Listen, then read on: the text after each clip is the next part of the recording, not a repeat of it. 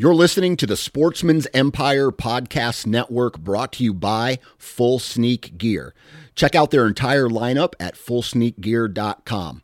Also be sure to check out our entire stable of podcasts at sportsmansempire.com.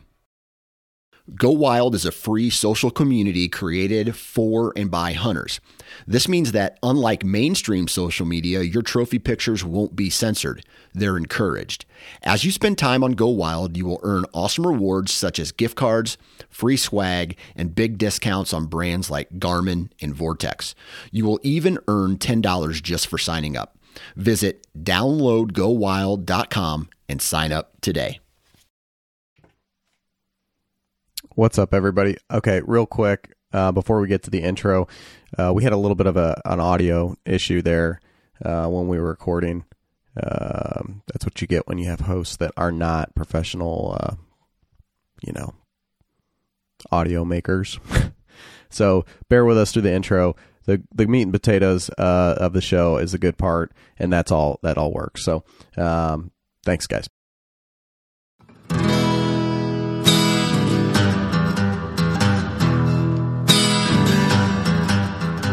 All right, what's going on, everybody? Welcome back to the O2 Podcast. Today, Paul and Andrew, we are live together. It's one of the unofficial studios. So we are going to record this intro, and we're going to slap quick intro. We're slapping it on the front end of what's going to be one of the longer episodes, but the episode is going to cover everything that we recorded at Muster in the Marsh last weekend, and it's some great conversation. Yeah, it was a ton of fun. So Muster in the Marsh, you've heard us talk about that, the big annual rendezvous party, fundraising event, camping, just blast with backcountry hunters and anglers. What a great time. It was great to meet a bunch of the listeners that were there. Matt, it was great to meet that guy. Sat with us at the conservation dinner. Just see if that was great. Renee and her husband Matt. It was really, really cool to meet them. So we met just a ton of people. Had a great time. Ryan Callaghan from Meat Eater was there. Kevin Murphy and his dog Wings and Things. Yeah. So we did the live podcast. Saturday morning when it was 1 billion degrees. It went from comfortable to the surface of the sun in about 10 minutes. Oh, it was crazy. We were getting beat down, but it all worked out. It was a fantastic talk. There was some Q&A that we did with a bunch of the folks there, so that was really neat. Director Mertz. We had Director Mary Mertz, Director of the Ohio Department of Natural Resources, was our first guest. Cal hopped in for that. She is fantastic. She really did a nice job explaining a lot of the programs and that are going on, happening through the ODNR, and then just a relationship between the agency and us, the hunters and anglers and outdoor recreators. So yeah, it was really good. So and a few notes that I picked up. I tend to observe a lot, right? And I'll tell you right now, Ryan Callaghan, we've all seen him on the Meat Eater episodes. He does his podcast, Dudes Everywhere. Salt of the earth. Super, super down to earth. Talking to everybody, walking around, wasn't hiding. Nothing like that, man. He was just like, you want to talk to him about something, and he was just amazing. Yeah. Same with Kevin Murphy. Shout out to Henry and all the BHA board members, Tony Ruffing and all those guys. Jameson. Yeah. Great event. We had John Fabian from Covered Bridge Outfitters on the podcast. That dude is a freaking rock star. That guy was a ton of fun hanging out with. That is an awesome place. If you need a fishing guide, dude, Covered Bridge Outfitters is it doesn't look like anything in Ohio, like that little stretch that you would imagine. If you're from that northeast corner of Ohio, you're like, it's like that everywhere. Beautiful. Yeah. Absolutely. Conneaut Creek was beautiful. The fishing was insane. Yeah, it was cool. It was a great place. And a lot of opportunities there. We'll get John on at some point to talk about what he's got going there. But in general, you're right on that Pennsylvania line, so you've got there's a lot of opportunities. Anywho, Paul, I got to just say this. All right, so this was one of my first BHA events. Yeah. And I've told people ask me how it was. Well, it was cool. We tent camped. They had music, food trucks, lots of education, all that kind of stuff. It was, I do not read the news, pay attention to the news anymore. It's gotten too divisive, and I don't like what it does to people. That group of people there was amazing to me because it was all walks of life. You had old, young, educated, average Joes, people that were foragers, hikers, anybody who enjoyed hunters, big gun people, probably people who don't really care for guns. Like all this stuff come together for one purpose and to support public land access, conservation, all that kind of stuff. Hunting rights, yeah, fishing rights, yeah. And everybody was like perfect. There was none of this, this, I don't want to call it made up, but with the media feeds of, that it's their side versus this side. It was like just this great collaboration. And it was so refreshing. So refreshing. Yeah, it was neat. That's a special organization. That was a special group of people. So it was cool. It was cool to be there. I'm glad that they allowed us to come down and hang out. And we both won some stuff at the auction. What'd you win? It's a gift card to St. Croix. Yeah. So maybe I'll buy that fly rod that I've been thinking about for a couple of years. I won a sport dog package. How many dogs you got, Paul? Yeah, I don't have a dog. And if you listen to the show, you know that I don't have a dog. And as I'm walking up, someone was like, "You don't have a dog?" I'm like, "Oh, busted." My buddy Justin got a dog. I'm like, "Yeah, he might use this." I threw one, maybe two tickets in that sport dog package. I don't remember putting the ticket in the St. Croix one, so. Really? No. But no, they had great raffle items, auction items, all kinds of stuff. Yeah, raised a ton of money. So it sounds like next year's event's going to be in Pennsylvania. Yeah, that'll be cool. And I'm going to try to put it on my calendar as soon as we can. So yeah, a lot of fun. Check them out, backcountryhunters.org. So one other person we met, we didn't mention before, was Justin Greer from Blackgate Hunting. We've met him down at ATA, gotten to know him. And we just recently were, brought Blackgate on. They're a part of the O2 family now, and you've got those cameras out. You're getting pictures in, buddy. Man, those things, they're about crystal clear. Holy cow! I've used, I feel like, every brand under the sun, and I'm not saying this because they're partner of the show. That's the best image quality I've ever seen. And then I can get the videos sent over to me. It's super easy to set up and use. Like, if you have not checked out these cameras, it's blackgatehunting.com.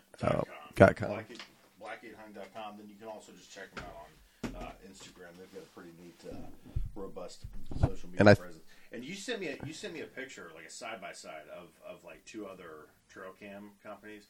Dude, it was legit. Yeah, their quality is no joke. You can see the velvet on the antlers and stuff like that.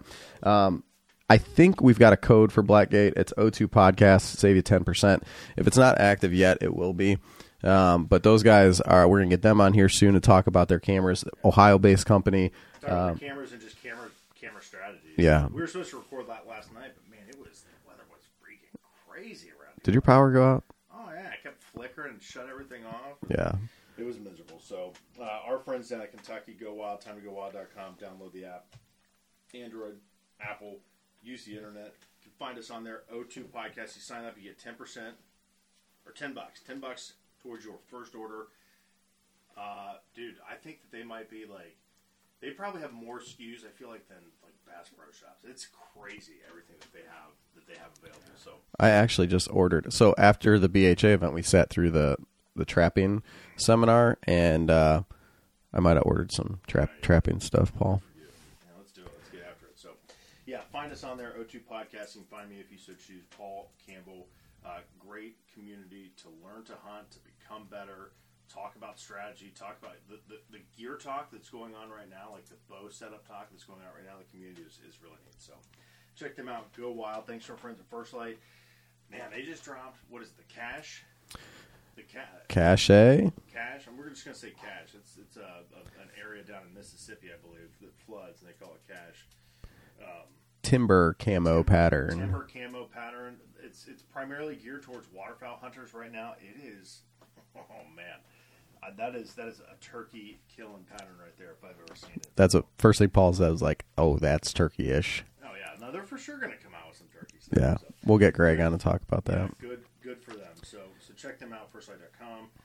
Midwest Gunworks, midwestgunworks.com. If you are getting your rifle set up to shoot coyotes, maybe getting your hunting gun set up to shoot the deers. The deers, the Luthers here in the great state of Ohio and beyond. Check them out, Ohio Outdoors 5. Save yourself 5% on all orders. You've heard me talk about it. That parts finder is legit. That thing will get you through quite a bit. They also have a silencer shop on there, Andrew. If you are into that, if you want to start that process, you've gone down that road. So we'll have to talk about that at some point, how that whole thing works out if you're interested in a silencer for a hunting application. That was pretty neat. But they've got all sorts of stuff on there for the gun enthusiast, for the firearms hunter here in the state of Ohio and beyond. And we can't forget our friends at Half-Rack, Ohio Outdoors 15. Save yourself 15%. They got all kinds of stuff for out in the woods, little things that you might need. So freedom hangers, damn. As you guys are getting your stands and stuff set for the season, check out their stuff, see if there's anything on there that you might need to get prepared, whether it's some bow hanger hooks or ropes. The hunter hangers that they've got the freedom line out. They've got a whole bunch of other stuff. When we got those, I'm like, these are cool. I need 100 of those. Yeah. Things. I used the first one. I'm like, oh damn, this is what this is. Right. It was just out of control. I can't believe how useful those things are. The other day I was out there and I needed something to hang something, and I'm like, oh, you idiot, you've got hunter hangers. Dude, duh, no brainer. Yeah, they are legit. Those things are super useful. So thanks to our friends at xvisionoptics.com. Those guys are pretty cool. Monoculars, binoculars, rangefinders, red dot sights, thermal scopes, night vision scopes. Man, these guys got it all. If you're looking for optics for your rifle, for your hunting applications, they are the place to go, xvisionoptics.com. We don't have a code for them yet. We're going to try to work on that, get you guys set up. But yeah, pretty neat stuff. What is that thing right there? The thermal reflex hand. Okay, put the little handheld thermal unit if you're out scouting for coyotes or pigs or something like that. So check them out, xvisionoptics.com. I think those pay the bills, Paul. Let's see. I don't know how much news I have from around the state, but the one thing I would say is we are still in the month of July. If you haven't signed up for controlled hunt lotteries, you can still do that. Actually, I did see a new regulation book did pop up in the app the other day. I don't want to cover that yet. Okay. I want to digest it myself, look at the changes, and then get Tonk or somebody on. We're going to have some folks on about rules in the state of Ohio. And we'll talk about all that kind of stuff. So just be aware. Excuse me. Be aware that the new regulation book is out. So let's see real quick if there's anything else. Shoot your bow. That's news. Shoot it. Practice. Shoot it. Dude, I'm starting to get real comfortable with that new site. Oh, yeah. You got the dialed archery site. That thing's pretty sweet. That was it Arxos. Arcos. Oh, man, that thing. It took me a second to get used to that single pin because I've always shot at least 3 pins. But now, I don't know if I go back to 3 because it would feel so jumbled. Yeah. Who put up the, it might have been Dial that did it. They had the perspective, the view through a peep sight of the 3 and 5 pin versus the single pin. Yeah. It was astounding. It was. I have trouble with that sight that I have those 5 pins. Man, they just mesh together. It's because my eyes are old and crappy months, but I don't know. It happens. I don't think we have anything else of note, man. This interview, this is going to be a long one. This was freaking awesome. Start to finish. Start to finish, it was a ton of fun, man. We just packed it in. Every single person up there was entertaining. So give this a listen. Thanks to everyone who participated in our podcast. And the number of people that sat around and listened to it was pretty cool. Yeah. It was pretty cool. You can find us on Instagram, the.o2.podcast. Go Wild is O2 Podcast. Paul Campbell on Go Wild. Our website, the02podcast.com. Got anything, hit us up, man. Send us some ideas or whatever, and we will get after it. So, look forward to a great week, and take care, everybody.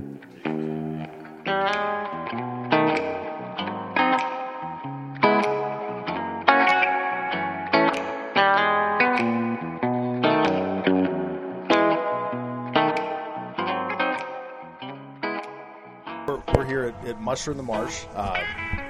We've been talking about this for months on our show, Andrew. great event hosted by the Backcountry Hunters and Anglers.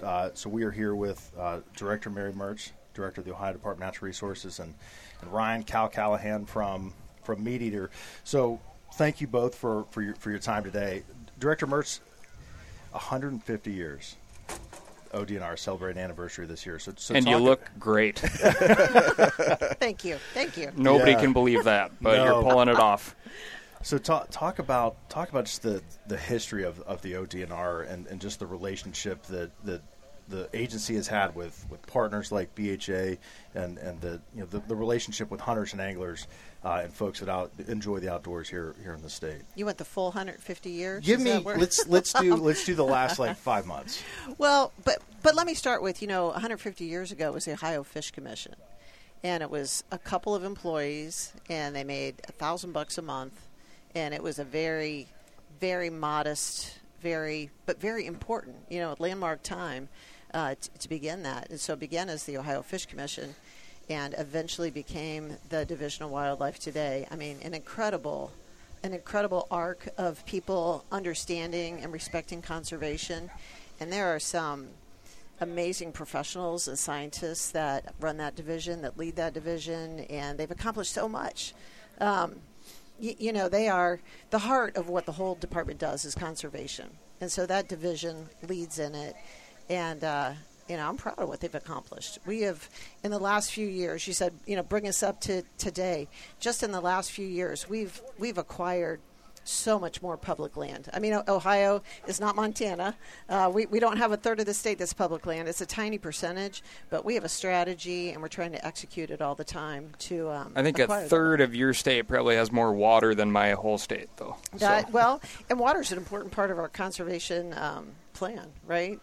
Clean water. And I know we've worked with BHA and some others on the clean water part of our conservation. I mean, we lead with that, and that's where we have focused the biggest part of our resources. So when you look at our budget over the last 5 years, our biggest increases have specifically been in water conservation and the H2 Ohio program, which you two probably have heard a little bit about, but it really took off this year.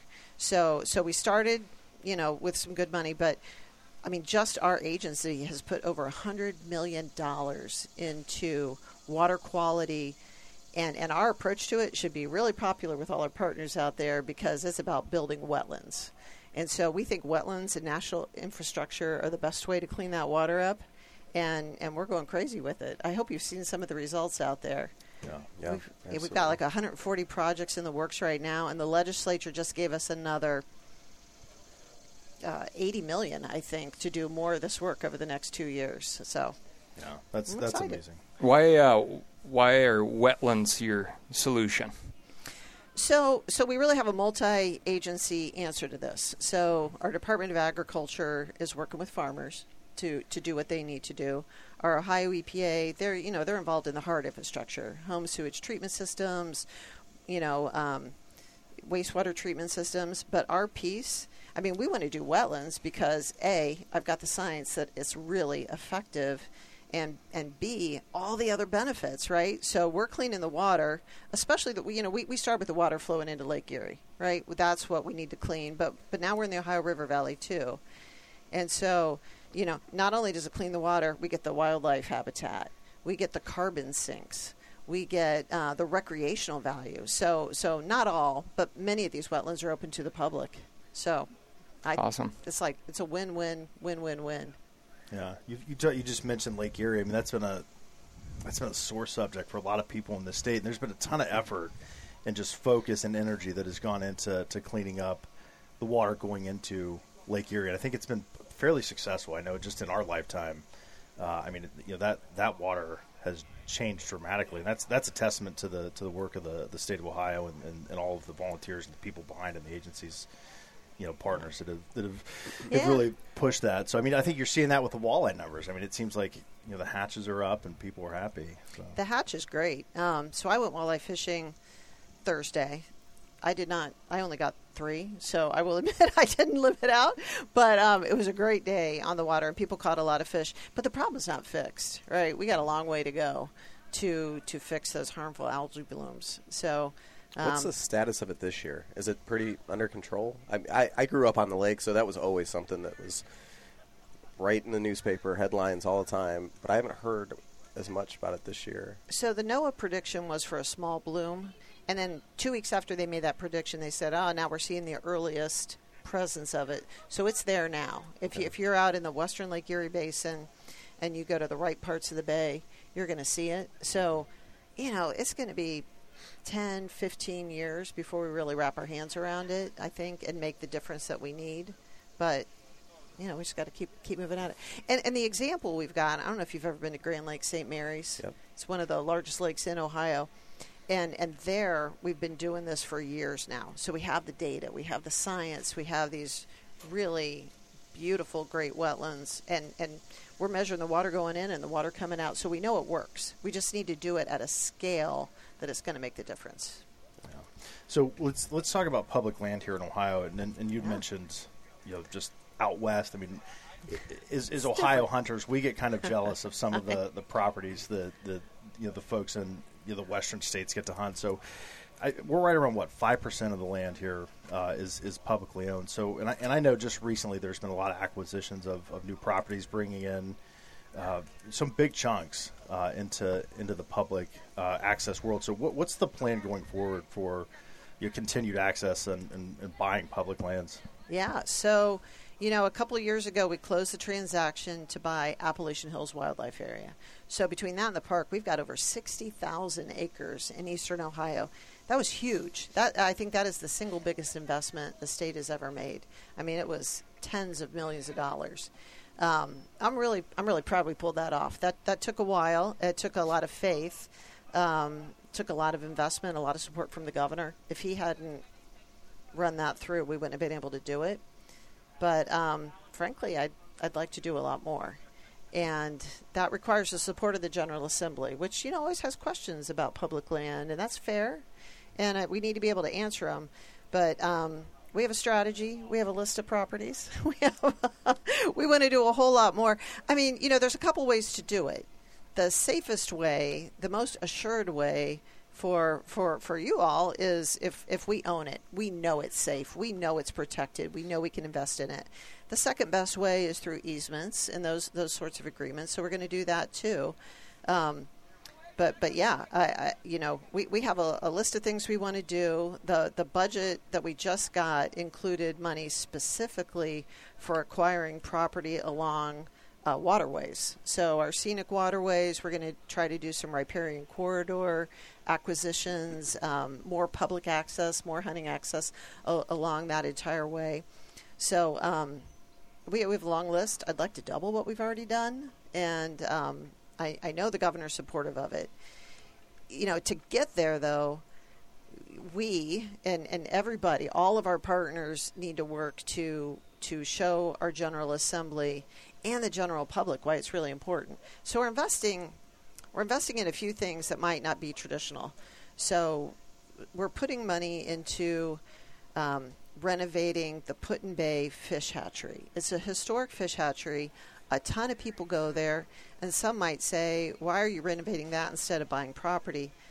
Because we have to capture people's imagination. They have to be excited about it, and they need to tell their members in the General Assembly, we believe in this. We want you to do this. We see why it's important. So we're doing that. Out at Appalachian Hills, we're going to build a visitor center because there are people that aren't as experienced as everybody in BHA, right?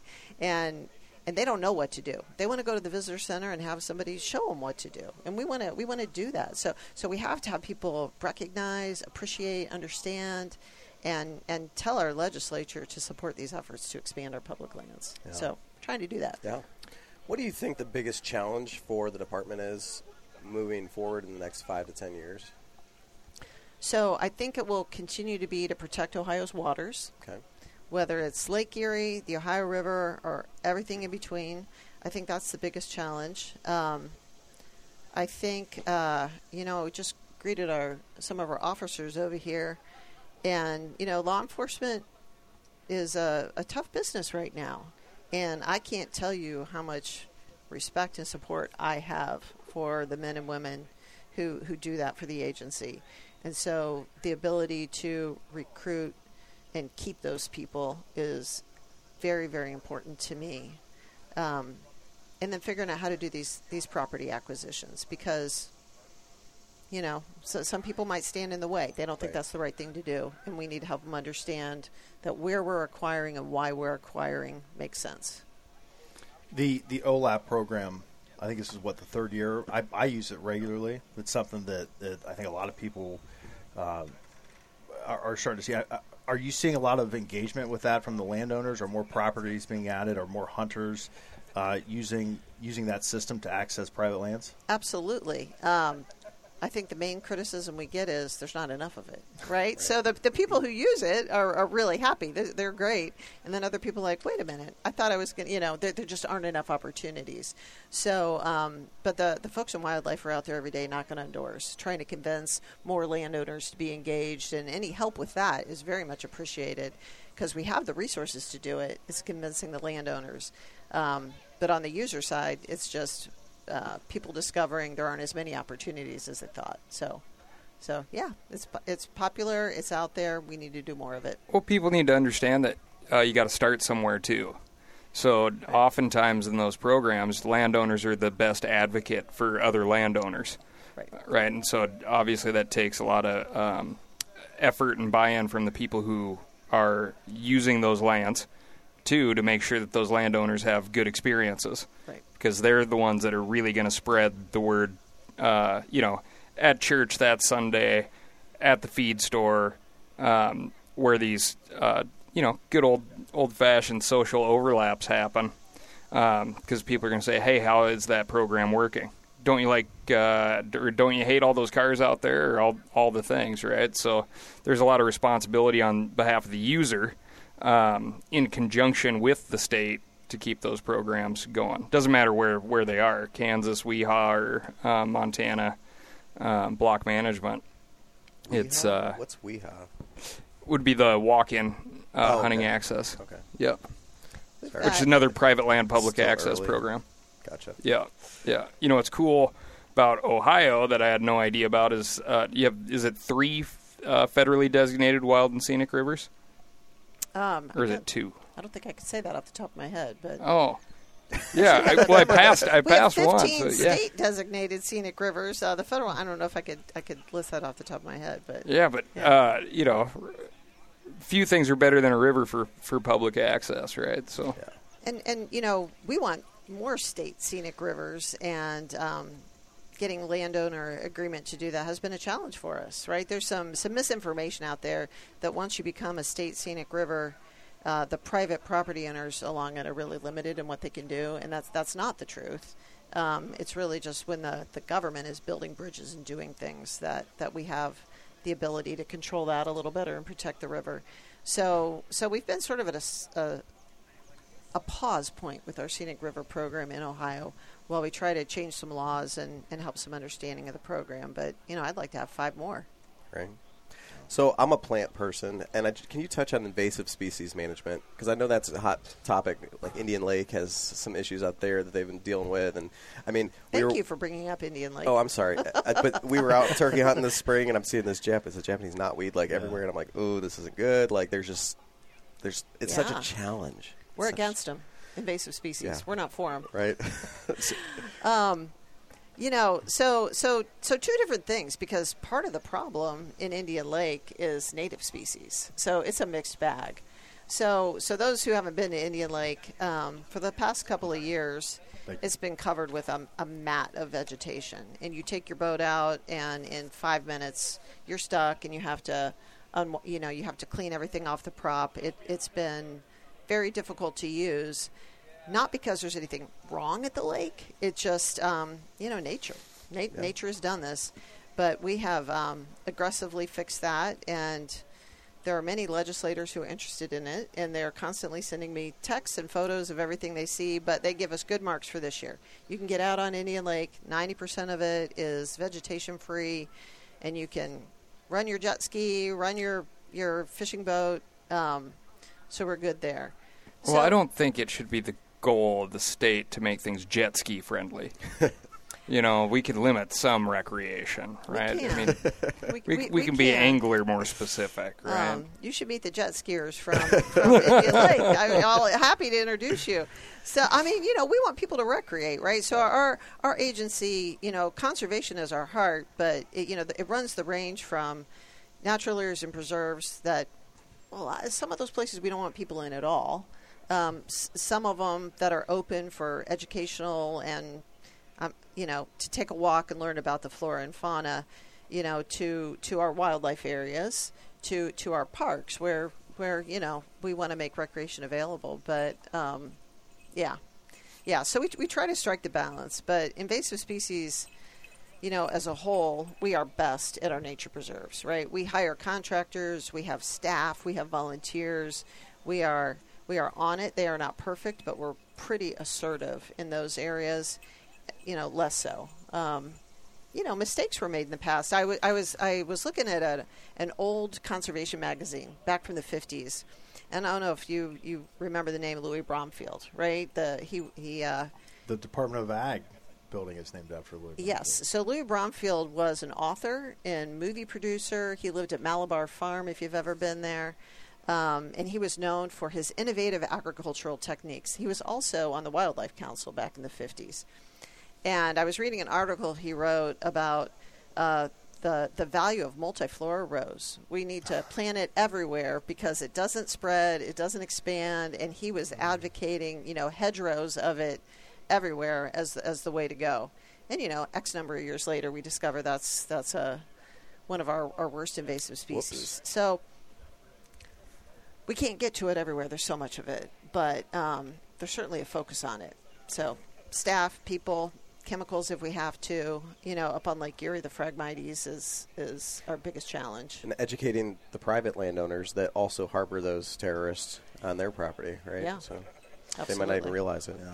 Director Mertz, I want to thank you for your time today, and thank you for your service to the hunters and anglers and recreators here in the state of Ohio. Every interaction I've ever had with an ODNR employee has been fantastic. It really is an elite group of people, and I think a lot of us are proud. We should be proud of, yes, of absolutely. the work that's done. I'm proud of them. There's terrific ones here today, There so are, I hope folks get a chance to talk to them. Yeah, it's been great. So thank you so much. The last question I have for you is talk about the importance of organizations like BHA and the volunteers and the work that the BHA volunteers have done and are doing and will do in the state of Ohio. Yeah, so absolutely. So when you talk about invasive species, that's one of the most important areas where the volunteer groups can make a difference. A lot of what we do is based on our partners, right? First of all, it's a voice. Like, we want to hear. That's why we have so many people here today. We want to hear what you're worried about, what you're concerned about, what you like, what you don't like. We're an open door. So that is one service that BHA and our other partners bring to us. We want to hear it. The volunteer work is incredible because, we don't have that many employees. We could never do it all. And, the volunteer hours and effort and passion is really key. Another thing we do with a lot of our partners are projects. I mean, the H2 Ohio program, and I don't know that we've done one with BHA yet, but many of our partners are these nonprofit groups because I don't think many people would disagree that sometimes it takes the government a little longer to do things than the private sector. You heard it here first, folks. So sometimes that's the case. So we have sought to run that program through partners, Ducks Unlimited, the Nature Conservancy, land conservancies. We'd love to work with an outfit like, BHA to do these projects, and we give the grants and they run them because they can get them done faster and better. Yeah. And they live around them and they care about them. So cool. That's what we want to do. So, Involved. Absolutely invaluable, and we appreciate it. And I want to say thank you to all the BHA members here today for supporting the department. And I really appreciate the support during the budget. We had a rocky budget year for a lot of reasons, not relating to the agency performance, relating to controversies over oil and gas, and it was tough. And your members showed up testify, to write letters, and I have no doubt that made the difference to restore our budget so we can continue to do good things. Yeah, outstanding. Awesome. Director Mertz, thank you so much. Yes, thank you. Thanks so much. All right. Let Dad get all set up there, right? There we go. Testing. Yeah, you're in. Did we mic the dog? What's the dog's name, Kevin? Wings and things. Wings and Thangs. Yeah. Is Wings. it things or thangs? Fangs. Thangs. Okay, I just want to make sure I was pronouncing that. Speaking of pronouncing things, Cal, you and I have a couple things in common. Yep. One, we both look great with mustaches. I've grown the beard out. Two, we don't have any butts. No butts. Mm-hmm. You talked about that last night. Yep. And three, Where is this we conversation both going? mispronounced the name that this event is of the town of this event, and so I pronounce it Connet on our podcast. Uh-huh. We had a couple people reach out. Do you want to take a stab on your Instagram post the other day? You pronounce it Connet. Do you want to take a stab at the correct pronunciation of this town? It's Conneaut. Conneaut. I had no idea. But let's be honest, that pronunciation has changed over the years, right? Oh, for I mean, sure. it's very French. So, I think, we're just changing with the times. We are. Yeah. Yeah. And all Trailblazers, these stick right? in the mud Conneaut people need to get with the Connet. It's changes, pronounced Connet. Canute is what I'm going with. You know what? That's it. I like that. Get those shirts made. We'll sell them tonight. So, we're here with Cal from Cal's Week in Review, a Meat Eater crew, and Kevin Murphy, Small Game Nation, and your dog Wings and Things. This is quite the crew here, Muntz. We've not had a dog on the show for No, not intentionally. That's yeah. So Cal, I want to talk about your involvement with backcountry hunters and anglers. Yeah. So you were on the national board, and you talked last night at the conservation dinner about just kind of how you got into hunting. At what point in your journey as a hunter and an angler did you start to say, okay, there's more behind just being a hunter. There's more behind just buying stuff and buying a license. When did conservation and that work really grab a hold of you? Oh, boy. First we got to say it's a North American board, right? Because we have chapters in Canada and the Yukon, which is super cool. And, my story is not unique, and it's kind of an unfortunate one because it takes hunters and anglers in order for hunters and anglers to get active, which we all need to be, it takes a direct threat, right? So I came out of working in the Frank Church Wilderness, got sucked into a BHA meeting, purely because of the free beer. And, I'm hearing about this crazy idea that we shouldn't have public land that's being, was being pushed. How long ago was that? Sorry. Well, it's not like it's over, right? So it really But that came on with the free strong beer. during the Reagan administration, which I was around. I just, wasn't real talkative at that point. And then we had this big resurgence there about 2011-ish, 2010, 2011. Of this idea of the Sagebrush Rebellion of divesting federally managed lands to the states, and the states can use them as they see fit, right? Which would include having the ability to sell them. Right.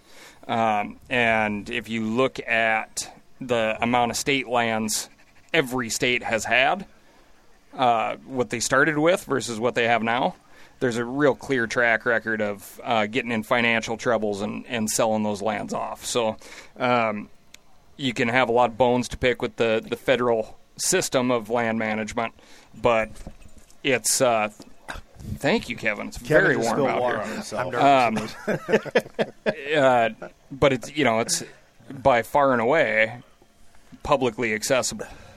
So that was just a shock to my system. And at that time, BHA was very small.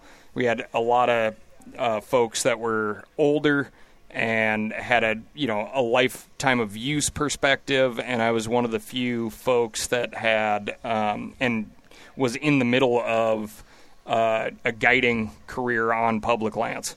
So that's the very first outfit I started guiding for was on public lands. The outfits that I was guiding with at that point were on public lands. And I just never saw anyone who came out to our wilderness operation or our BLM operation and left with like, this stuff, it's not worth anything, right? Everybody was like a changed human leaving that place. So that's really what got me fired up on that. And when I started working full-time with First Light, it was, very clear that there needed to be more people in the outdoor space, more manufacturers in the outdoor space, actually speaking publicly about this stuff versus at that point in time, it was common for all these companies that do it right now to kind of cut checks and support behind the scenes, but nobody was saying, we as a company stand for this. And if you hunt, you should be aware of this, because there was this idea that there just wasn't enough of the pie to go around. And I had lots of serious talks with folks from big legacy companies that were like literally scared of what we were doing as this little tiny company out of Idaho talking about public lands. And they're like, oh my God, you guys are going to alienate who knows how much of the hunting world. And that's the complete opposite happened, right? Like, we had no money for marketing at all. Everything we did went into merino wool. And people resonated with this so much, and it was truly such a part of our brand, right? It was we made clothing so we could hunt in the West and be more comfortable. Right.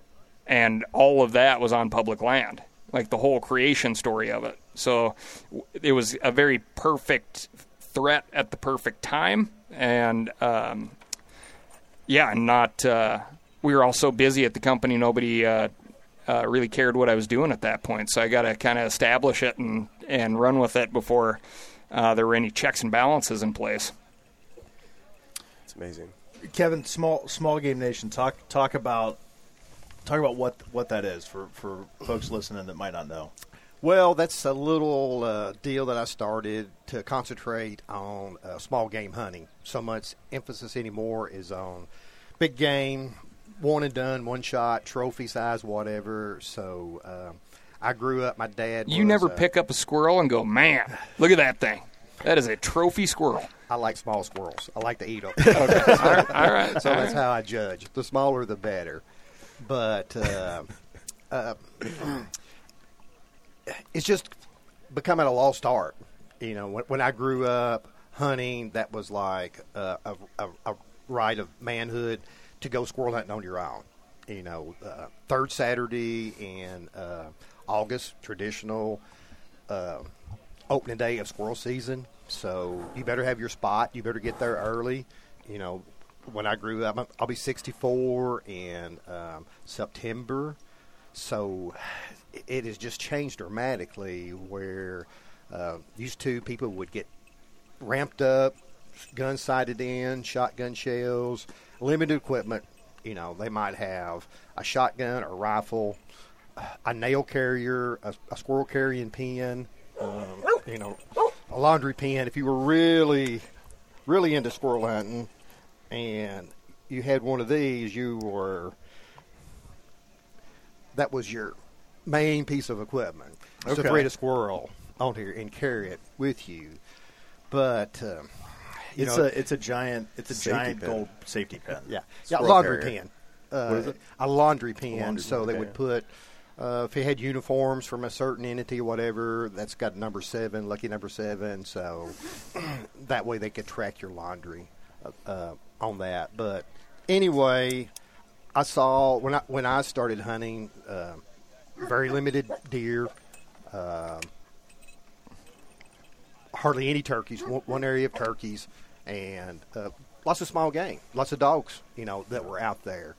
So I just saw, people would ask me, I would go places. I did my first BHA event in 2018, and people would come up, say, hey, can you teach me squirrel hunting, or can you take me squirrel hunting? And, a lot of people expect you could just learn it like in one trip, which we all know you can't do that.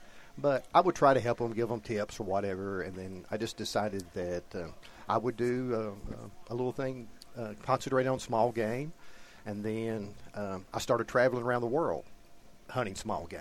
You know, I went to the SCI convention back in February at Nashville.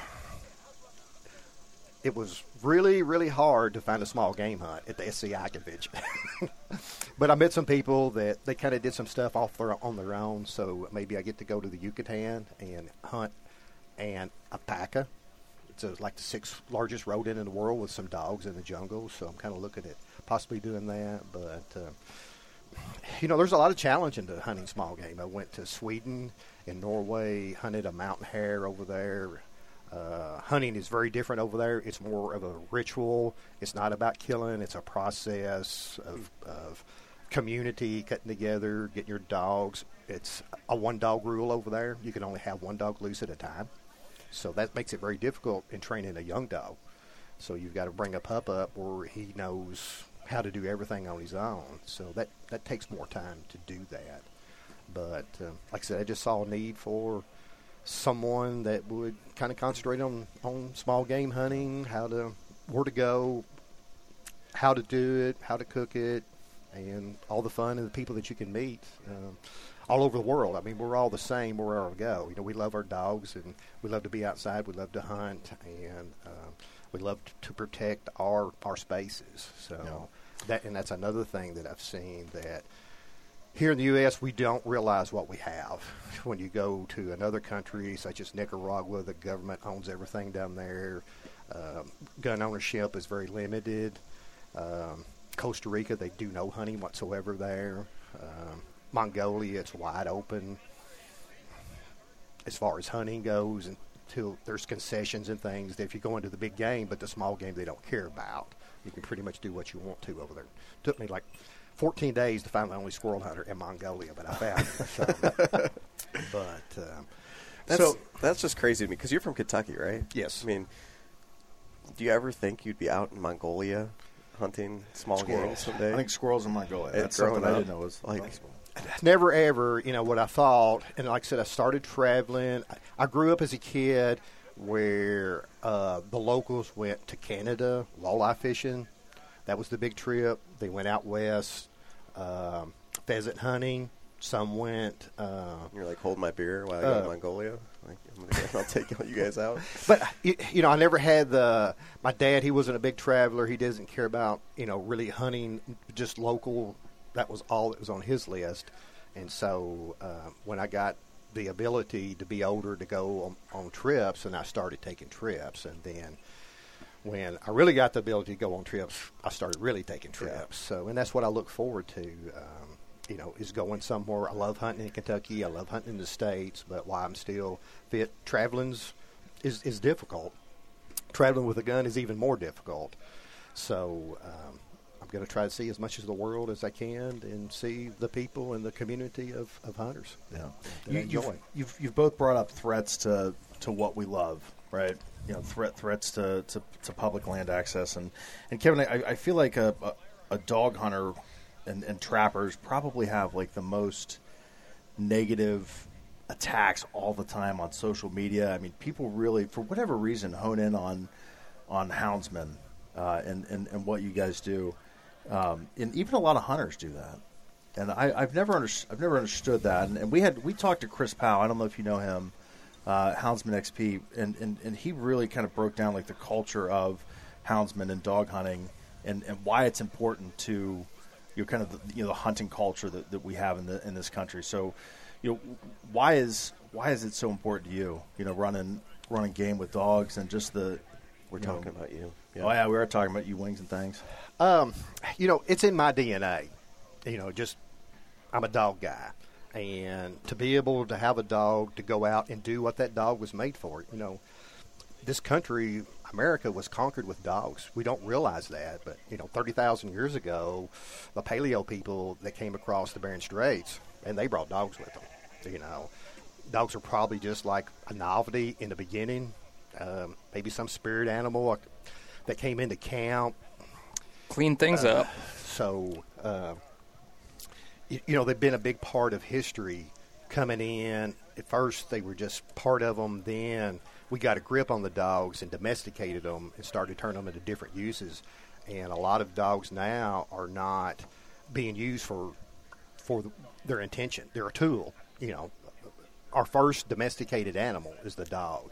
And like I said, I just love hunting with a dog. It's not for everybody. I've got to take care of this dog 365 days a year to maybe to go hunting 60 days.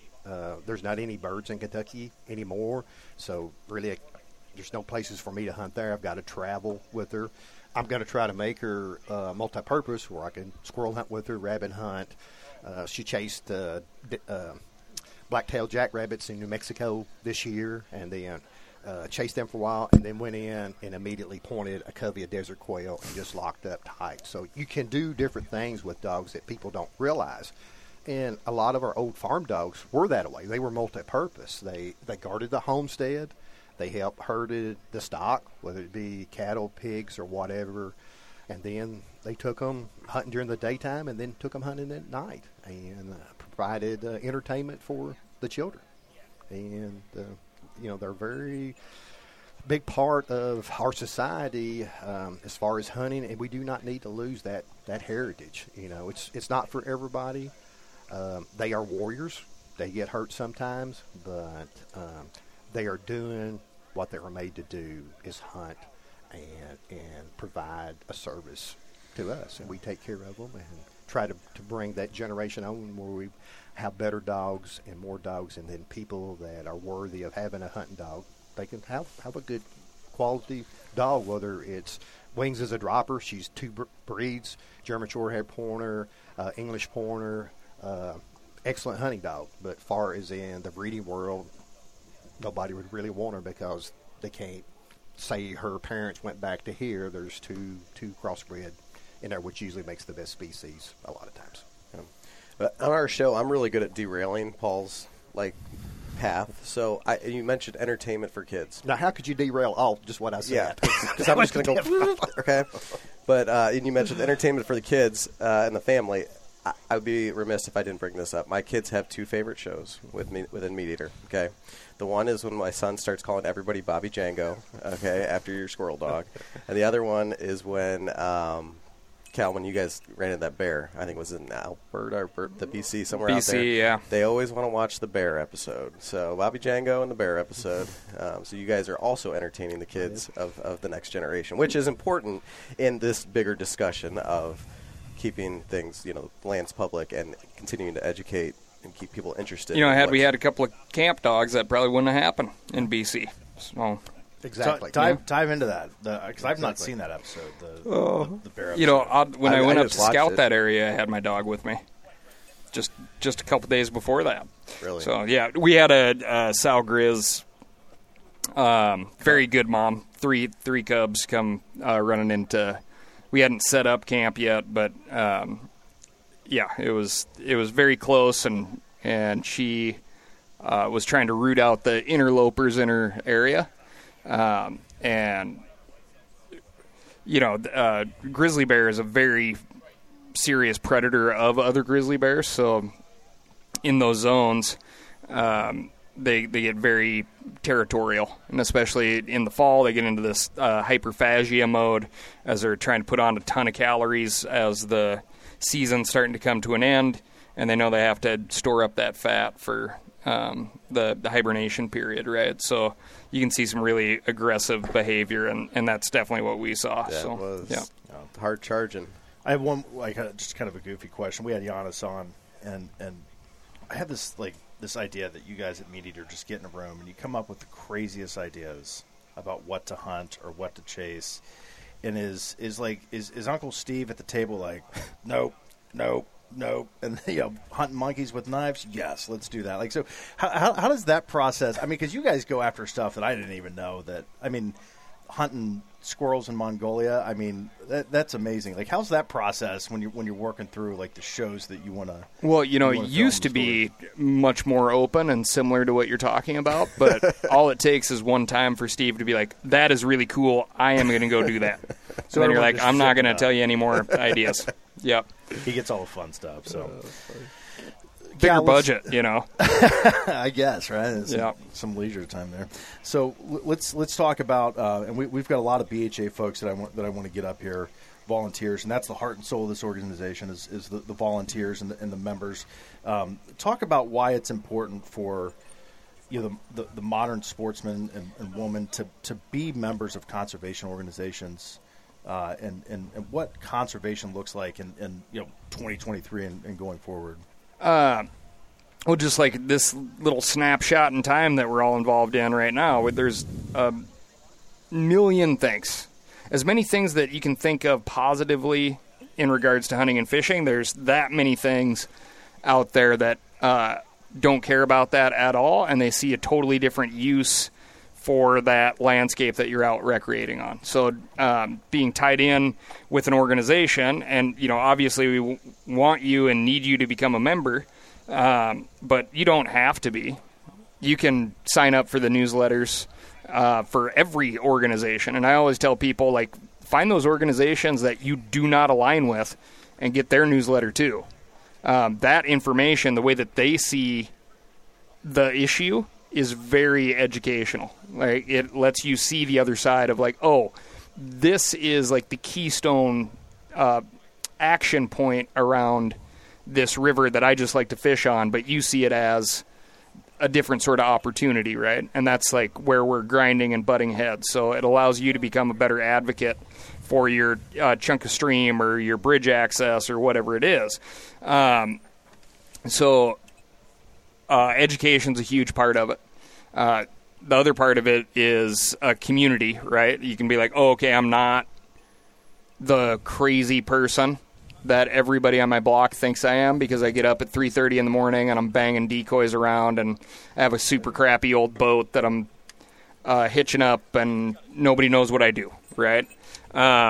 So you find a bunch of like-minded individuals. BHA is very, very blessed because we have some really good diversity.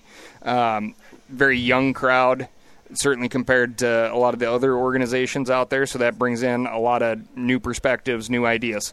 When we talk about these things like invasive species, certainly on noxious weed fronts, stuff like that, people are the biggest vector for invasive species. We bring in the animals, we bring in the plants.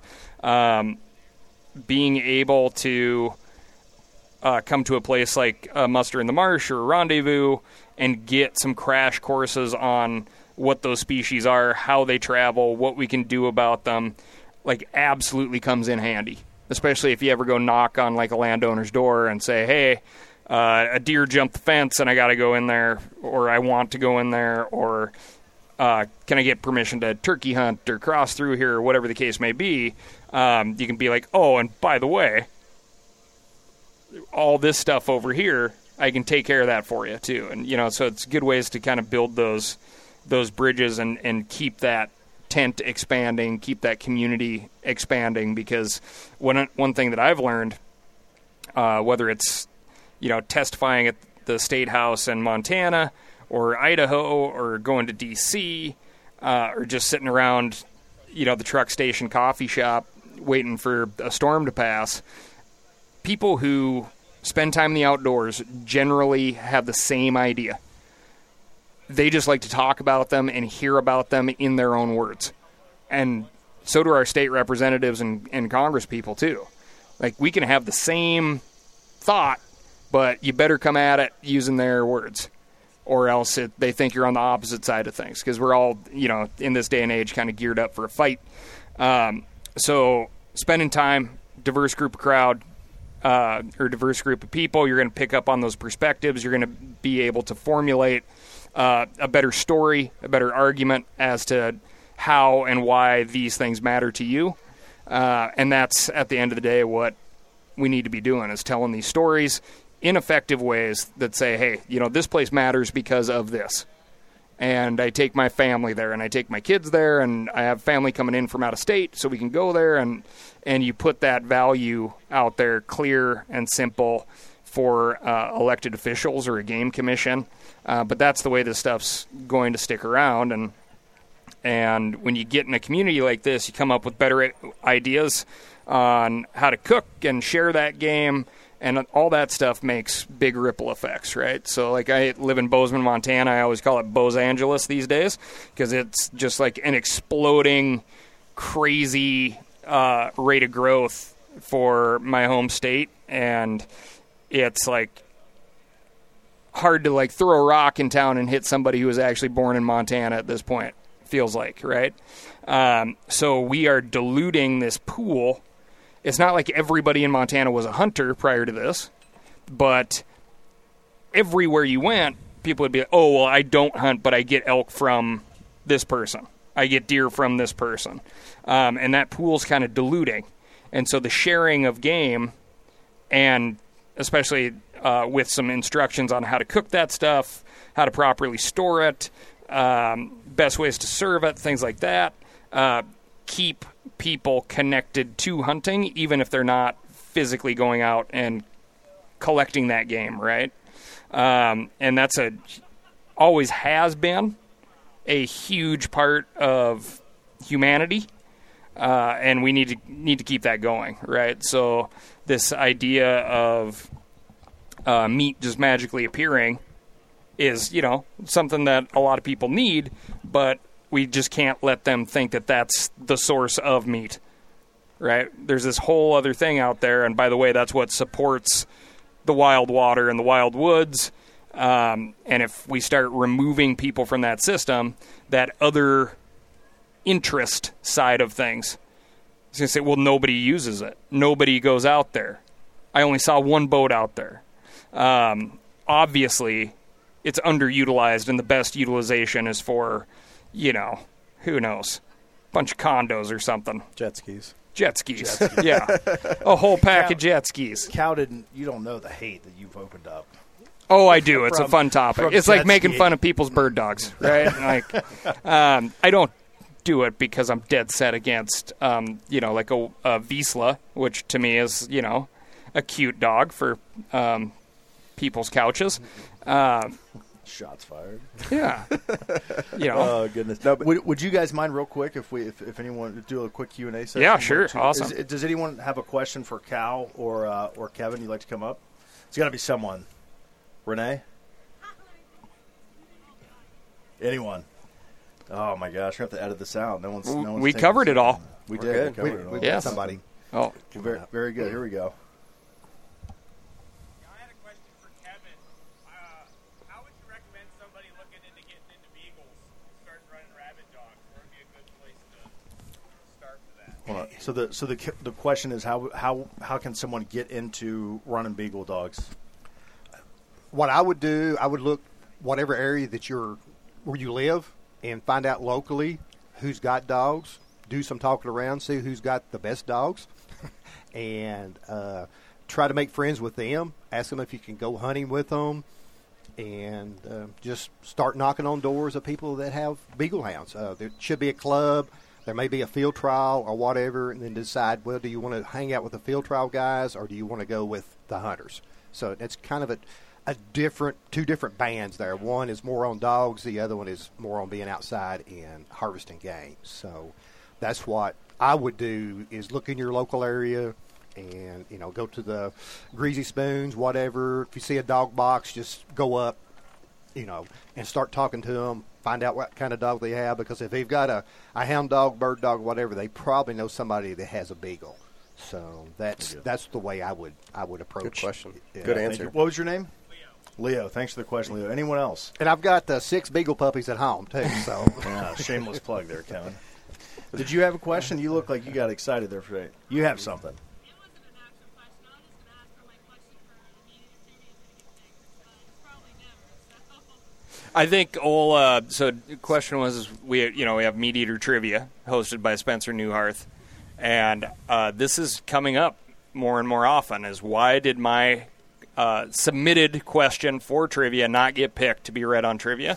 And I think it's because Spencer's not reading his emails.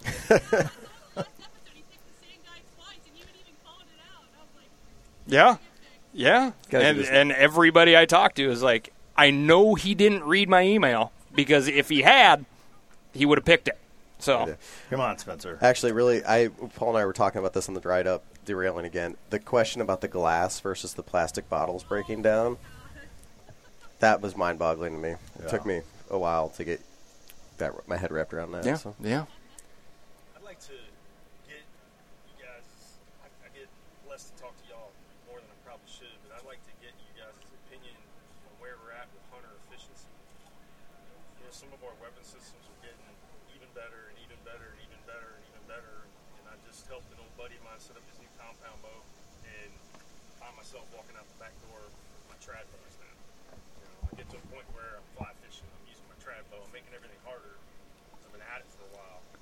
There's a balance between hunter efficiency and how many tags are out there and how fast we can take the game. You know, guys with crossbows are, you know, tagging out in the first 3 days of season, and then they're done. The question was on hunter efficiency and hunters and anglers and the equipment side that have made us more efficient at killing. Yeah, technology. Yeah. The arms race. It's a fantastic topic. I mean, it's like many podcast series type of topic, right? So an example, like in Idaho that just came up, is there's been a very, very small group of people who want to use lighted knocks. When Fish and Game sends out their survey, it doesn't come up as like a top thing that people want, but the state legislature came in and made it legal from a state law perspective to use lighted knocks, right? And that's just like a little teeny tiny bit of technology. So there's something like that, or there is like the archery sight that automatically ranges the game and adjusts for holdover, as is there's the rifle scope that automatically ranges the game and adjusts for holdover, all within your scope, and you don't have to do anything. I just checked out the Swarovski version of that the other day, which is wild. There's super fancy muzzleloader seasons, or super fancy muzzleloaders that have been built specifically for short range weapons seasons that were initially put in place because muzzleloaders weren't that effective in collecting game. And so you see like the arms race crank up to make it very effective in taking game during these short range weapon seasons. And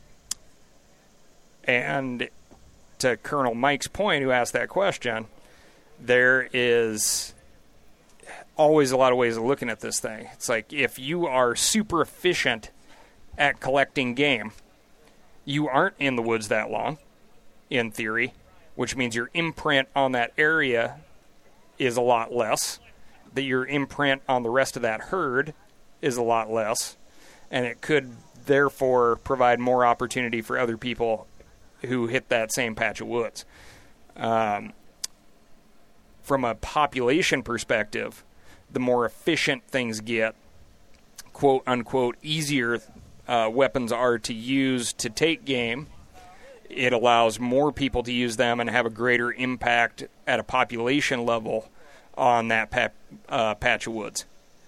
I see technological regulation change as, this crazy attempt to regulate ethics in people.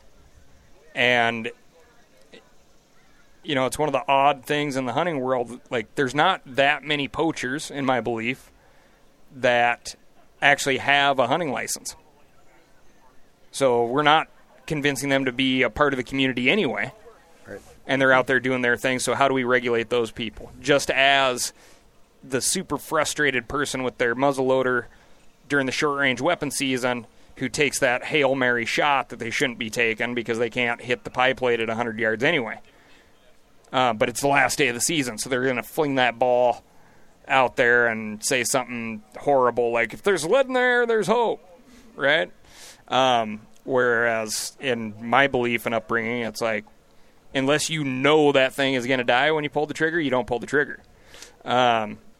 So when we see these regulations change, I think we're trying to regulate ethics, which is impossible.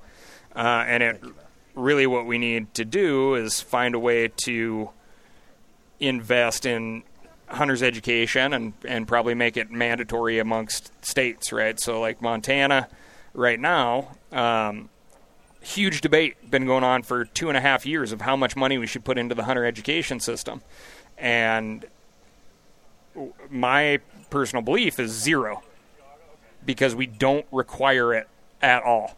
In theory, we require hunter safety for residents and non-residents, but you can bypass the entire system by filling out an affidavit that says you have an active hunting license in another state.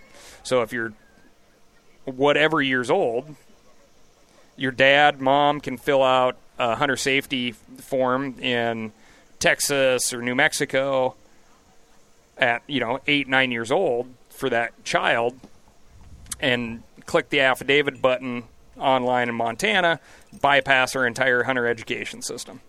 I don't think that's the way to go, unless you have a homeschooling structure for the outdoors that is far superior to anything else that kid's going to get in front of online, right? So it's regulating ethics. Long spiel there, but regulating ethics. That's big conversation. It's in. Yeah. And I love making things harder on myself. OnX is like an unbelievable tool, and I'm always like, well, I don't want my phone to run out of batteries, and I never look at my I look at my phone on these big long hunts. And I think Mike said it right. He's like, well, I find myself now making things harder. So he's been through the learning curve, right? Like I used to go out and blast gophers, massacre gophers all day long as a kid, and I have no interest in that now. So we do go through these changes, right?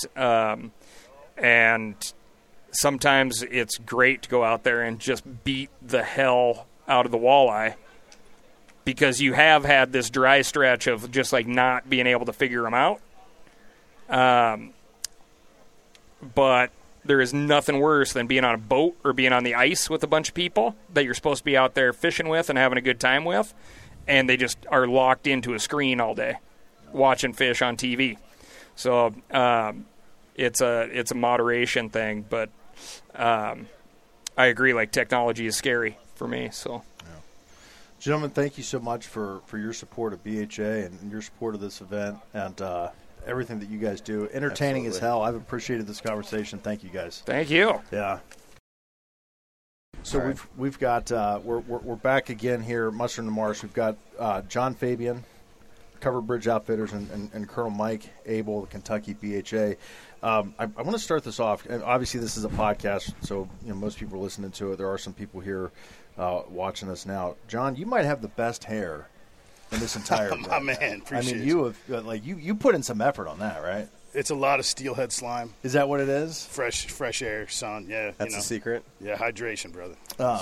Sorry. How about that? Good. Just a little more right there. There we go. I was like, wow, Paul, you're getting real close. No, to his hair now. It's the hair, dude. Yeah, it's the hair. So, John, what? So you work here at Covered Bridge Outfitters. What's your role here? And this place is beautiful, man. I mean, what a place to hold an event. Appreciate it. Yeah, man. We're super excited to have the event and BHA and so many great people here.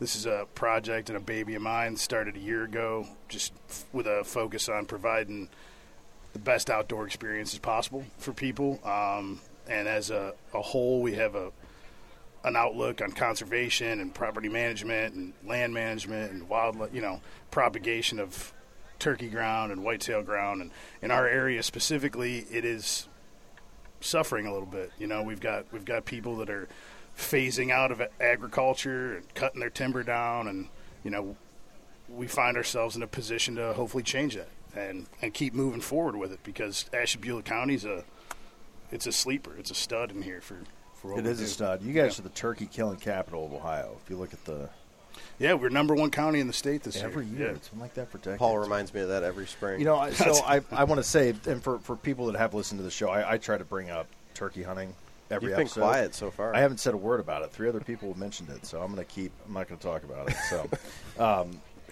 Colonel Mike, Kentucky native, still live there? Yeah, What part? actually born and raised in Maryland. Okay. And I married a lovely young lady from Kentucky about 26 years ago, and I tell everybody that's how Kentucky improves the gene pool. They got all these beautiful women, and they suck us in from everywhere. Oh, that's funny. Yeah, we got married when I was a young infantry officer, and we decided to retire. Her place, not mine. Okay. So Very good. I'm going to give credit where credit's due. Your hair is pretty dang good, too. Yeah, for he's 50, dying. for 52, Hey, bro. thanks for your Yeah. service, by the way. You man. know, Yeah, thank you. you. We're I'm really definitely- proud of that for my age, man. That's and it's someone that's bald. I get jealous of good hair, like pretty easily. So, You got to let Apparently. it ride. so Mike, talk about your role within the Kentucky BHA. A volunteer? Are you on the board? What's your role down there? Yeah, so I started off with a couple of really good friends that are actually here to found the chapter a couple years ago, and it was a collaborative effort. You got to get it started somehow. And we got our charter in 2019, and we started working towards doing the mission of BHA in the Commonwealth of Kentucky, and it's so easy to do at BHA compared to every other conservation organization I've been in. Your chapter coordinator helps you get it set up. You get the board set up. You get your bylaws. Boom, you're operating. And I started off as the vice chair. We put together a really good team. And this past year, during our annual meeting, we had decided to make a change, and I wanted to step down from the actual leadership role and be the event coordinator to run things like this. We were just talking offline. Because we've got to generate membership and revenue like any other hook and bullet organization. And for the first 3 years in Kentucky, man, all we did was habitat projects, and that brought the membership. We'd be out on the landscape cleaning something up or doing a hack and squirt on invasives or building wood duck boxes and hanging them, and everybody loved that. But we didn't have a nickel in the bank. And thank God we had partnerships with other organizations in Kentucky in conservation. And we would, like, for our biggest event, we clean up the Peabody Wildlife Management Area, which is about 33,000 acres. We get like 50, 60 volunteers filling a construction dumpster, Jeez. And first year we filled 2 construction dumpsters. And that cost us $700 for the construction dumpsters. Well, we had to get another organization to pay for that. Well, now we're making our own money. We got Trap Shoot. We got a film fest. We're doing some things in addition to all those cleanups and all the habitat work. So, and I'm having a lot of fun putting on events. So I'm actually watching, kind of looking at how this is running, and talking to West Virginia about us maybe picking something like this up in a year or two. Yeah, good deal. So, John, when BHA, when they approached you guys to have this event, was it? I'm sure you were on board with that from the get-go, right? These pretty solid group up here. Yeah, for sure. It was actually my introduction to the group, which I think leads into Colonel Mike's comment about this. It's about people knowing what's happening, and I, as a lifelong outdoorsman and someone who spends every day of their life outside, I wasn't really aware of BHA or what they did or their goals. And after some conversations, it was a no-brainer. It was like, let's go. Let's utilize this space. It's a wonderful space. People need to see it. Exposure's great. People can't fix a problem they don't know exists. So, we're all on board. Yeah, whatever we could do to help, man. I think it's between the land and the water and the property we have and other properties that are around. We could do events. This was a concept for me to see this many people here. I think it's flowing great. Everyone seems to be enjoying themselves. I'm tickled to death. It's awesome. But we have to get people aware of what's going on, what problems need to be fixed, what needs to be talked about. Yeah, definitely. Now, are you on board with Cal's idea to change the name of your town? Cano. We're selling church later tonight. Yeah, no, he's got to deal with the locals on that one, man. I'm staying this far away from him for sure. I gave him the proper pronunciation. So there you go. Now, John, where can people find Covered Bridge Outfitters on social media? Yeah, so we're our handles are at Covered Bridge Outfitters, website cbolodge.com. We've got a phone number on there. Give us a call. You talk to one of the staff members or myself. You help you build whatever package you want, chase any game you want. We do hosted travel. We're a year-round organization. fishing for everything that swims, and just like I said, we're trying to put people in the best possible position to enjoy their time outside, and that's what outfitters and guides do. It's not a contest. It's not about who shoots more or catches more. It's about helping people take that next step, get outside. And when you have a great customer base and a great following of people, it's easy to do. And it's easy to make people more proficient anglers and hunters when they want to learn. Yeah, definitely. Now, Colonel Mike, we're an Ohio-based show, but we have a pretty strong contingent of Kentucky listeners. A lot of support from our state down south. What's next on the outreach? What's next on the events for the Kentucky BHA chapters? So we got a lot going on right now this time of year. This is our big time of year because our hunting season starts in September. We got a lot of dedicated bow hunters in the state and some really outstanding bow hunting organizations. So we don't really get excited about Public Lands Month. We start hunting. So Public Lands Month for us is August. Okay. We're cleaning up 2 different waterways.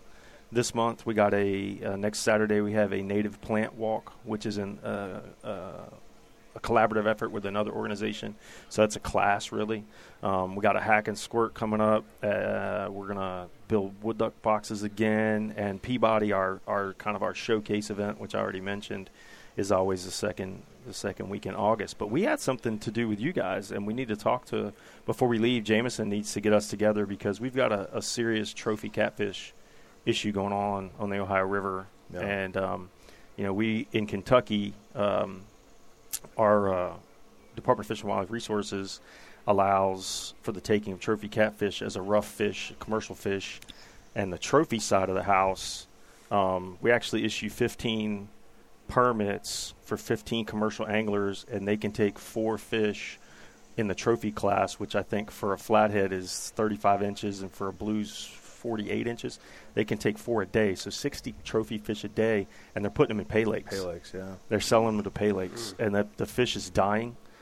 We like to call it a prostitution of the resource because basically you're taking a public resource, you're selling it to a private entity, and they're doing tournaments. They're gambling on it, They actually sell chances. They used to do it with a tag fish. They take a 5-pound catfish in the lake, tag it, same tournament. Well, now they're making a lot more money off somebody catching, a 35-pound fish that's 20 years old. And we just had our meeting in Kentucky, and we at Kentucky BHA I was really proud of my board because sometimes it's hard to get the board to agree on language. We made a really lucid statement, and the president of the American Catfish Association actually flew up from Florida. They're doing tournaments just as big as, Bass Masters now for catfish, and we need to do one of 2 things. We need to call it a game fish, or we probably need to do something under the commerce law where we just don't allow them to transport trophy catfish. You can't transport a trophy catfish if it's alive. And that just ends the pay lake deal, right? If you catch them and you want to harvest them and you want to put it into the fish house and you want to put it on somebody's plate, which you probably shouldn't because of the amount of mercury in a trophy catfish. But anyway, we got to work together. So need to get with Indiana and Ohio and Illinois BHA and talk about that and share the message that we took to our Fish and Game Commission and see if in some way, shape, or form we can't have like a 3 or 4 state collaboration. Collaboration coalition to come out and say, look, we support, the taking of trophy catfish, within limits by commercial fishermen for sure, but we'd really like you to throw them back. The guy that just caught the Tennessee state record, the biologist jokingly said it was the same fish. Because he caught it 2 years in a row near the same spot.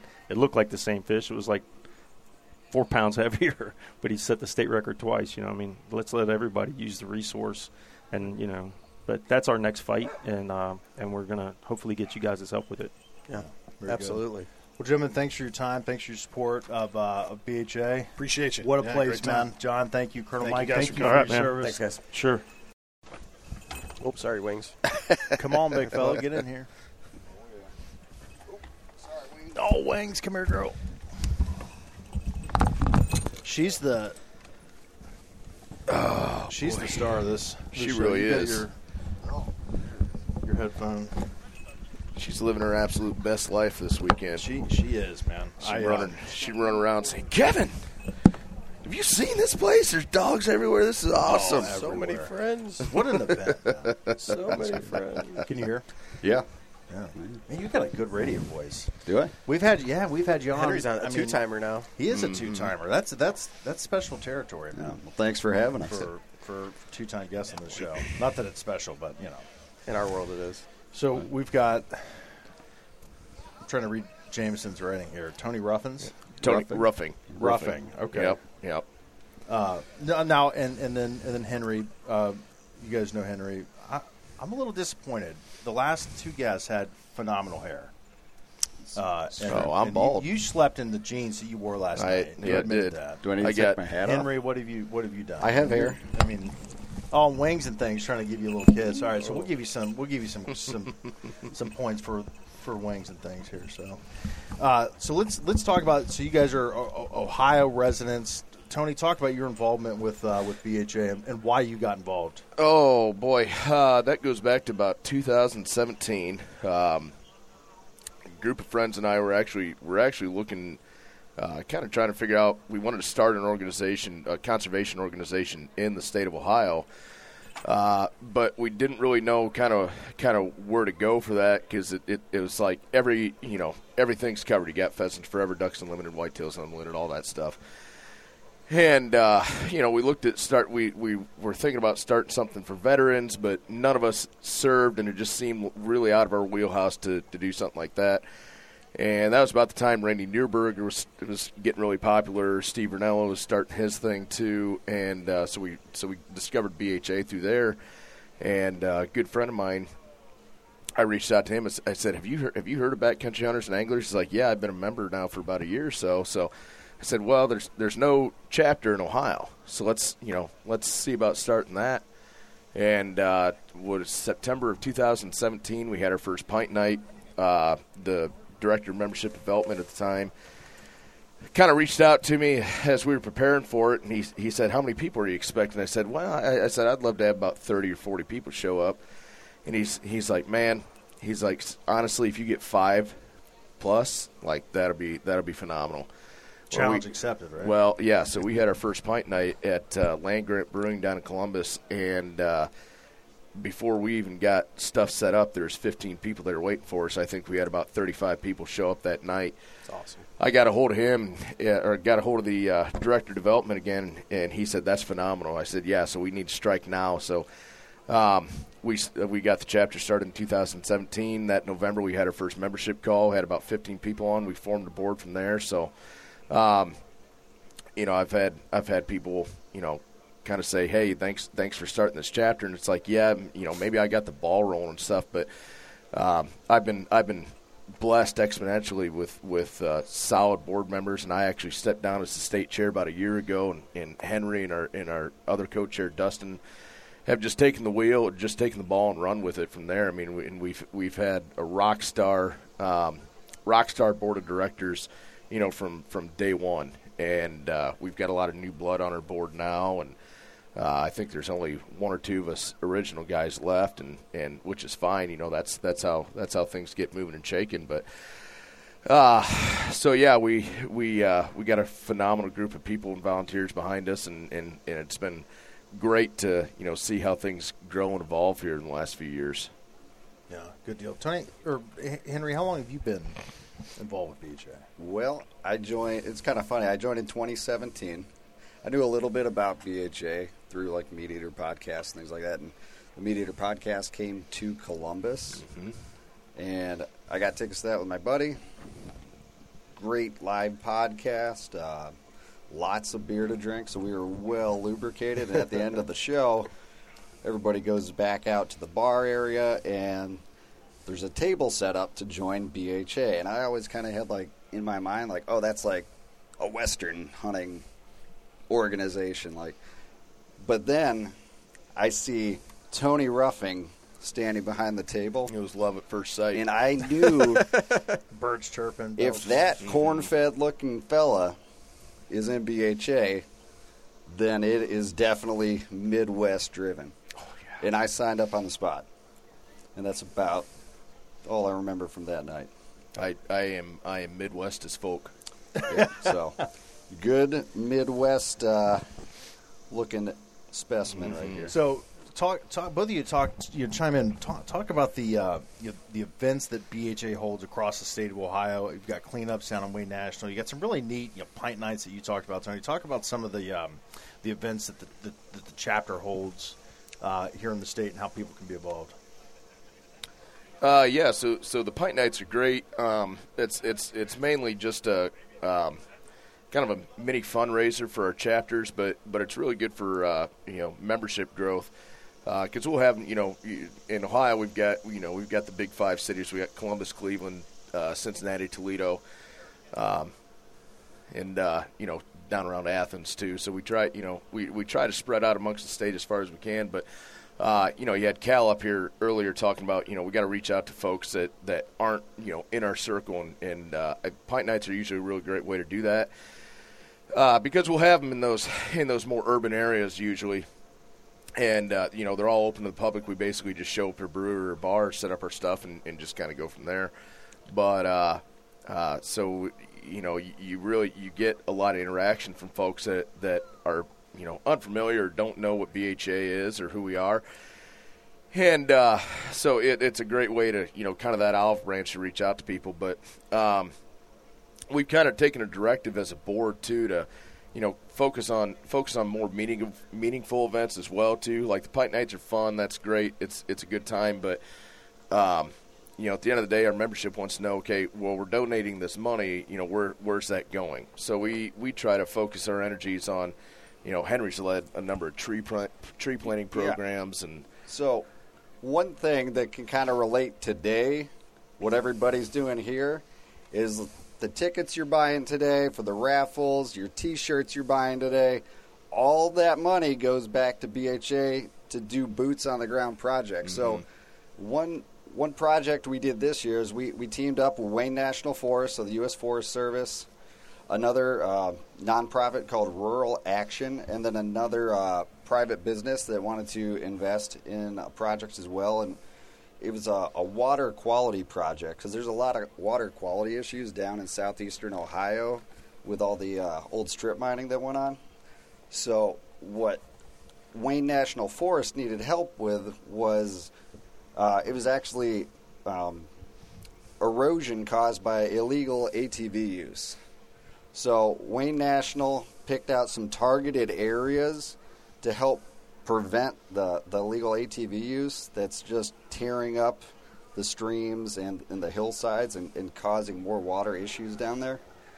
And so we planted about 100 trees just down this ATV trail in thick mud. It was a very messy but very rewarding ordeal.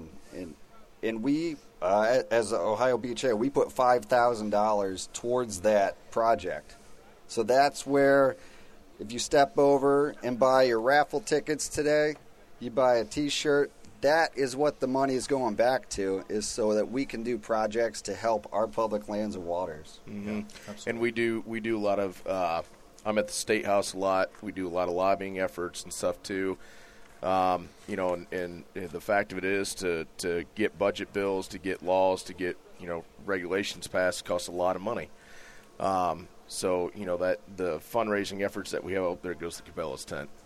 But the fundraising that we have for a lot of that stuff, that it all goes back to that, kind of, you gotta grease the wheels a little bit, if you will. But, so yeah, we just had a fishing dock access project that we parted with, and so we really try to do stuff kind of outside the box, and I think that's really helped us as an organization, as a chapter, grow in a very unique way. And if you look at Eastern chapters of BHA. That's where the population of the country lives. So that's that's where you're seeing your fastest growth within state chapters. Yeah. If someone wants to get involved with BHA, how can they do that? How can they become a member? Oh, you don't want to do it. No. That's what we call softball, Tony. Yeah. I was never much a good ball player. So yeah, go to our events. You can follow us on social media. we're on Facebook, we're on Instagram, Ohio or OHBHA on Instagram. Give us a follow, and we usually we try to keep people up to date on what's going on there and what events we have coming up. Or you can go to our website. Or you can go to our website. Yep, backcountryhunters.org. Yep. And you can join from there. But if you kind of just want to check us out first before you become a paying member, come to one of our events, talk with one of us. I mean, it's a great place to meet people, and that's the really interesting thing about this organization. I mean, you meet folks just all walks of life. Yeah. Our original board, we had I work residential construction for a living. I run a construction company. But we had commercial airline pilots, we had horseshoe farriers, we've had investors and business people. I mean, just all kinds of walks of life involved with the organization. And if you look around here, the one thing you don't see a lot of is older, white-haired, gray-haired people. We're a young organization, so we may not have the money that a lot of the older organizations, like your Pheasants Forever, Ducks Unlimited. What we do have is a youthful, energetic group that is excited about getting out and actually doing hands-on work. So I think that really makes us unique as an organization in general. Yeah, definitely. I wanted to ask you, so this is probably the first real BHA event I've been to. But Paul and I were talking about last night. It's a unique group, like you were just saying. Mm-hmm. There's young, there are older, there's experts, there's people that are more into the hiking, more into the foraging, more into the hunting. It's such a unique group. For both of you, what does BHA mean to you? Well, for me, I mean, I did 6 years in the Marine Corps. Thank you. And when I got out, you're not really you don't really notice it, but you're kind of missing something that you need to work for or fight for. You need a mission. And I didn't really realize that's what I was looking for until I saw beautiful Tony here standing behind that table in Columbus. But it's something that you can go out and you can do hands-on projects, boots on the ground projects. We work hard, and then we play hard, and it's just fun. So if you're into going out, getting your hands dirty, and then having, a wild game barbecue or something, or go to a brewery afterwards and, just talk about, everything that went on and meet new people, it kind of filled that void of something that, I need to have to work towards every day. And I didn't even realize, the whole mission thing until I was at youth turkey camp with buddy Kyle, who's running the sound today, and I was telling him about I couldn't really figure out what that void was I was missing. He's like, "Oh yeah, you're probably just looking for that mission, right? That veterans are looking for when they get out." And I was like, "Huh." Well, yeah, I guess that's it. That's awesome. So yeah, it took me a while to realize that, but I'd probably be more Armed Forces Initiative related if they had existed when I joined, but I mean, we like teaming up with them now and helping them out, and we got a lot of veterans on the board too, so we definitely work together to help AFI and vice versa. Yeah. That's awesome. Well, thank you both, Henry, for your service to this country, and both of you for your service to and your volunteerism for hunters and anglers in the state and beyond. I think it's a very important thing. Being a volunteer, it takes a special person, and everyone that's here. I don't know how many people are still listening, but thank you for being here. If you were here at this event, you understand what it takes to move the needle in the world of wildlife conservation. There's a lot of efforts, a lot of moving parts, and it takes three things from all of us: time, treasure, or talent. One of those three things, or all three of those things from all of us. So, yeah. and that's something that's very near and dear to my heart. It's if you are here, it's near and dear to your heart as well. So, if you're not a member of BHA, consider becoming one. If you are, you have lifetime memberships. They start at $1,000. Consider looking into that option. All of that goes back into the mission that we're all here for. That's why we're here. We're here for the mission. So yeah, we start with yearly memberships at $35, which is get your foot in the door. But that's nothing. That's like a quarter tank of gas. Right, right. And for that $35, You'll get a quarterly magazine subscription. You'll get on the email list, so you'll get notifications of all of our events going on in your area. You'll get notifications of any policy issues that might need people to contact their representatives on. And BHA does a great job of spelling out what the issue is. And then they also will help the direct link straight to your representative based off your address. So like you don't even have to think about it. If you don't even know who your representative is, BHA will get you take where care of all that for you. It needs to be. The last thing I'll add, I'm a big believer in community, and part of being involved in a community is giving something back. Hunting is a huge part of my life. It's a great part of my identity. And so being involved with an organization like BHA allows me that avenue to give back to something I care about so deeply. And I think something that, kind of hunters and anglers in general kind of rest on their laurels a lot is, I buy a hunting license or I buy a fishing license. So that's giving back to conservation. And the fact of the matter is the day and age that we live in now, that's not enough anymore. You really need to, whether you get involved with our organization or any other organization, you need to get involved because these things can go away. It's before you even realize it, and we hear the death by 1,000 cuts argument a lot. There's a lot to that, but all it takes is the wrong person to provide the wrong piece of legislation. And we can find ourselves in a bad way pretty quick. In Ohio right now, we are extremely fortunate from administration top down, from Governor DeWine.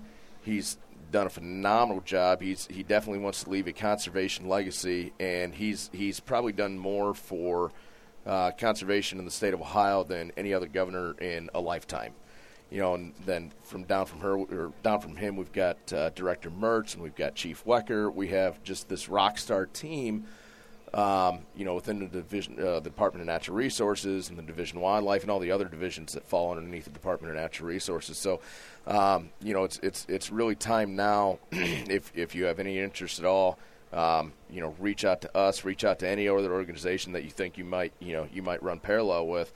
Depending on what it is that gets you outdoors, and it's vitally important that you give something back to what you want to be involved in. Yeah, absolutely. Tony, last question: who do you think would win in a wrestling match? You or me? Well, I got into a wrestling match with a bottle of wild turkey last night, and I thought I won. And then I woke up. I'm gonna get him while he's down. Woke up this morning and I realized I probably did not win. Winner, Tom. Yeah. Oh, that could be your name though, the wild turkey. Oh man, you're wrestling. That time we got 4 o'clock. All right, we'll get it ready. We raise some money. We'll throw that. We'll fight in this yard. Yeah. Well, Henry was supposed to set up a fight with Cameron Haynes and I, and he kind of failed on that one. But it was going to be a big charity Henry, driver. What, Cameron back down or what? Yeah. He had a race to run or something silly like that. But good dude. Well, thanks, guys. Jim and Thad, thank you so much, man. Appreciate it. And everyone that's here that's been listening to us for the last 90 minutes, thanks for hanging out with us. And